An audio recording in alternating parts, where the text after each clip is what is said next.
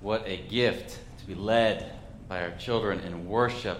It has been a privilege of mine to come alongside them both at 8:30 and again in this hour. And just so grateful for their thoughtful and joyful leadership. And we continue in worship, having heard the Word of God from Hebrews. Speaking of running a race, I have run one marathon in my own life. It's the Flying Pigs Marathon. Anyone know where that takes place? Cincinnati, Ohio. For months leading up to that race, I would train and run a little bit longer each time I went out. Eventually, I came to the day where I needed to run an 18-mile training run, by far the longest run I'd ever done in my life. And for a while, I'm feeling good. At one point, hitting something of a runner's high that those of you who run know a little bit about. You can't really do anything to make a runner's high happen, but from time to time, it will come upon your body. And it's just this wonderfully freeing and full thing where you feel like you could run forever, which may sound absurd, but it really does happen from time to time. But then mile 15, a new tightness begins along the back of my hamstrings. Mile 16 and 17, a gripping tightness along my IT band. Mile 18 is just a pitter-patter of steps as I try to make it back to the front door of our apartment. I open the front door, step into the living room area, and fall to my side. I crawl to the middle of the living room area and collapse in a complete body cramp. Now, I've already told you the end of the story. I eventually do complete the marathon a few weeks later, so you know I figured something out, and I'll get to that story. But before we can get too quickly to that part of the story, we have to remember that the truth of that, of part of my marathon story, a critical part of my marathon story, a central part of my marathon story really, has to do with when I was broken, without another ounce of strength to go forward. Already today, we have rightly celebrated many champions of the Bible, champions who ran the race of faith in a manner where we remember their exemplar moments, their exemplar characteristics. And yet, in some ways, what I find most compelling about their stories are the moments when it was not clear at all how the race would go. Johnny led us in a prayer of confession where we considered the remarkable faith of Abraham and Sarah. Of course, what's more remarkable about it is that at one point their faith looks so foolish. God tells them to leave their home, their familiar routines, and to go somewhere they do not yet know. They begin traveling. They end up in this place called Canaan as foreigners living in tents, surely wondering about God's direction and timeline. That's a significant part of the race. Or Joseph, right? Yes, eventually he is raised to the right hand of the king of Egypt, ends up saving a whole lot of people, including his own family, from famine. But before any of that, his own brothers strip him of his clothing, throw him into a cistern without water or food, and then sell him into slavery. We talk about a time in the marathon where it's abundantly unclear how this race is going to go. Or Daniel, we know he gets safely out of the lion's den. He trusted God. God delivered him. But for a night, there is no getting around the fact that he was shut inside an intensely dark place with a den of lions. We could go on, but I think we begin to see time and again our champions of faith in Scripture, our champions in part because all of them at some point reached a point where somewhere along the way the outcome was far from certain, or in fact looked quite dire. The author of Hebrews does not go into every detail of every single champion's story in that litany in Hebrews 11 we heard read. At the same time, the author does not shy away from referencing some of the more difficult and trying aspects of each champion's story. Actually, at one point in Hebrews chapter 11, the author states rather bluntly some of the most profoundly difficult parts of some of these champions' stories. There were others, champions of faith. There were others who were tortured. Some faced jeers and flogging. Some went about in sheepskins and goatskins, destitute, persecuted, mistreated. The world was not worthy of them. They wandered in deserts and mountains, living in caves and in holes in the ground. Goodness. author of Hebrews, those are some pretty heavy, pretty awful parts of the champion's stories. We know you're trying to encourage us with these faith stories, so why not just tell the story? We left our homeland and God blessed us so much. We took a step of faith and it worked out. I trained for a marathon and I completed it. Why tell the painful part? As I lay there on the living room floor after mile 18, do you know what finally helped my body find motion and even new strength? My very first ice bath. Now, those of you who've ever iced a muscle know that in some ways it seems counterintuitive. You are exposing the body to yet more pain upon the current pain. An ice bath seems to take that to a positively awful level of pain. And yet, as you all know, the intense cold actually works to ease the swelling, reduce the painful stiffness. It even begins to help heal the micro tears in the muscles. I think many of the intense stories named in Hebrews chapter 11 are an ice bath thrown upon the church, as the author of Hebrews is attempting to get the church's legs moving again. For any number of reasons, including persecution itself, the church to which the author is writing has found itself slowing in its run, muscles tightening in anxiety, stiffening in fear. In chapter 11, it's like the author of Hebrews is saying, church, you have got to hear the stories of the champions of faith. In fact, you've got to be bathed in every part of their story, that your legs might find new encouragement and perseverance in this marathon. And when I think about my own life, I have to admit that my soul muscles have most often been most deeply invigorated by ice bath stories that tell me about overcoming and persevering and even resurrection, but never without first telling me of the mile 18 cross. In recent years at Emory University's Family Narrative Lab, there have been a number of studies done on children's emotional health and resiliency.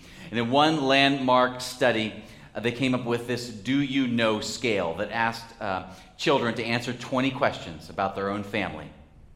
Questions include things like, do you know where your grandparents grew up? Do you know where your parents met? Do you know the story of your birth? Do you know an illness or something really terrible that happened to you in your family? Do you know some of the lessons that your parents learned from good or bad experiences? 20 questions. You can look it up online. And their study ultimately showed an overwhelming conclusion. The more the children know about their family's history and story, the stronger their emotional health and resiliency in the face of adversity. One of the most healing things for the tense anxiety and calcified fear often known in the face of adversity is simply hearing and knowing the full marathon story of others in the family. The good as well as the mile 18, the resurrection as well as the cross. I think this is why the author of Hebrews tells story after story of each champion of faith from previous generations of God's family, complete with reference to some of the mile 18 portions of the story. He wants to build up a fresh resiliency in the family. And we hear that goal made explicit when we turn over to chapter 12. Therefore, since we're surrounded by such a great cloud of witnesses, since we have these family members from a previous generation surrounding us who've lived these marathon stories that we've just considered throughout chapter 11, let us lay aside every weight, every sin that clings to us, and let us run with perseverance or resiliency the race that is set before us. The author of Hebrews assumes that to remember and know the marathon story of our family of faith is an immediate encouragement to our legs in our race. Now that family includes the likes of Abraham and Sarah and Deborah and Joseph and Daniel. But the great cloud of witnesses also very much includes the champions of faith from every previous generation. The picture that Hebrews is painting is one where all of them surround us in a stadium cheering as we are the current marathoners. Which begs the question, how's the marathon going right now? For us? For the church?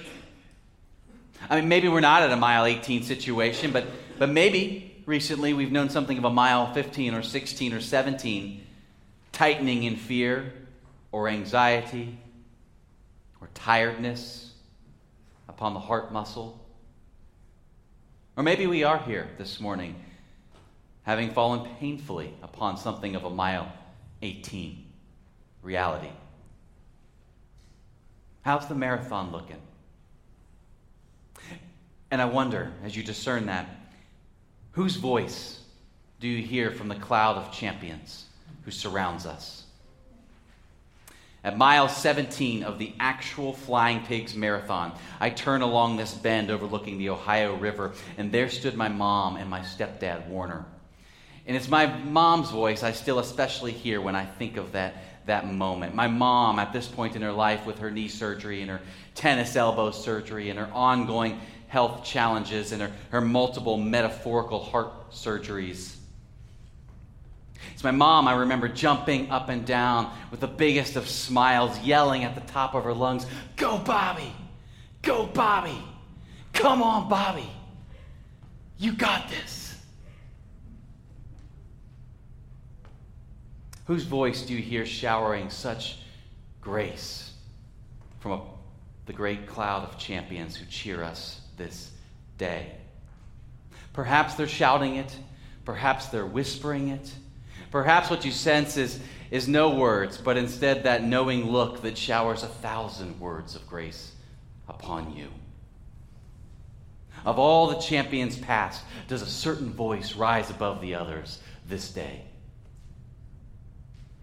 And then remember, it's not only the voices of all those before us who have run the marathon, but it is also the voice before us of one who knows full well about the mile of complete muscle failure. Let us run with perseverance the race that is set before us, looking to Jesus, the pioneer and perfecter of our faith, who for the sake of the joy that was set before him endured the cross, disregarding its shame, and has taken his seat at the right hand of the throne of God. The author assures us that in this marathon of faith, we are surrounded by voices of champions past, and foremost we have Jesus himself before us, who has endured the absolute worst mile 18 possible. And he rose 3 days later and is seated at the right hand of God. Jesus sitting at the right hand of God is a way of saying that sin and death will not win, not ultimately. They're not seated in charge. They've been overcome. Jesus is seated. Love is seated. And so for those who are in Christ Jesus, there is no mile 18 in all of this world that can ultimately hold us down. As Mom and Warner faded in the back at mile 17 and I continued into mile 18 in the Flying Pigs Marathon, I could literally feel my legs moving with just a bit more power and a bit more perseverance, fueled simply upon that voice. And I pressed fully into mile 18, and would you believe it? I hit a runner's high. Yes, there was pain creeping in every part of my body to the end of that marathon, but at the very same time, stride after stride began to feel so free and so full. And the church's word for that is grace. Amid sin, amid pain, amid the unknowns, moving with surprising and courageous perseverance. And that is the gift given to us by the great cloud of witnesses who have lived through mile 18 and now cheer all around us. Go! Go! Come on! You've got this! That is the gift of the one who is ever before us, who calls to us and says, "Oh, in this world you will have trouble. But take heart, marathoners. I have overcome the world." Can you hear the thunderous voice of grace that surrounds us and is before us? Can you sense that showering grace upon muscles weary and anxious and fearful?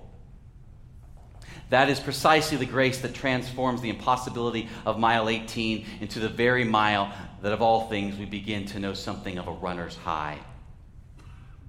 I think it is no wonder that timeless hymn sings, "'Twas grace that brought me safe thus far, and grace will lead me home."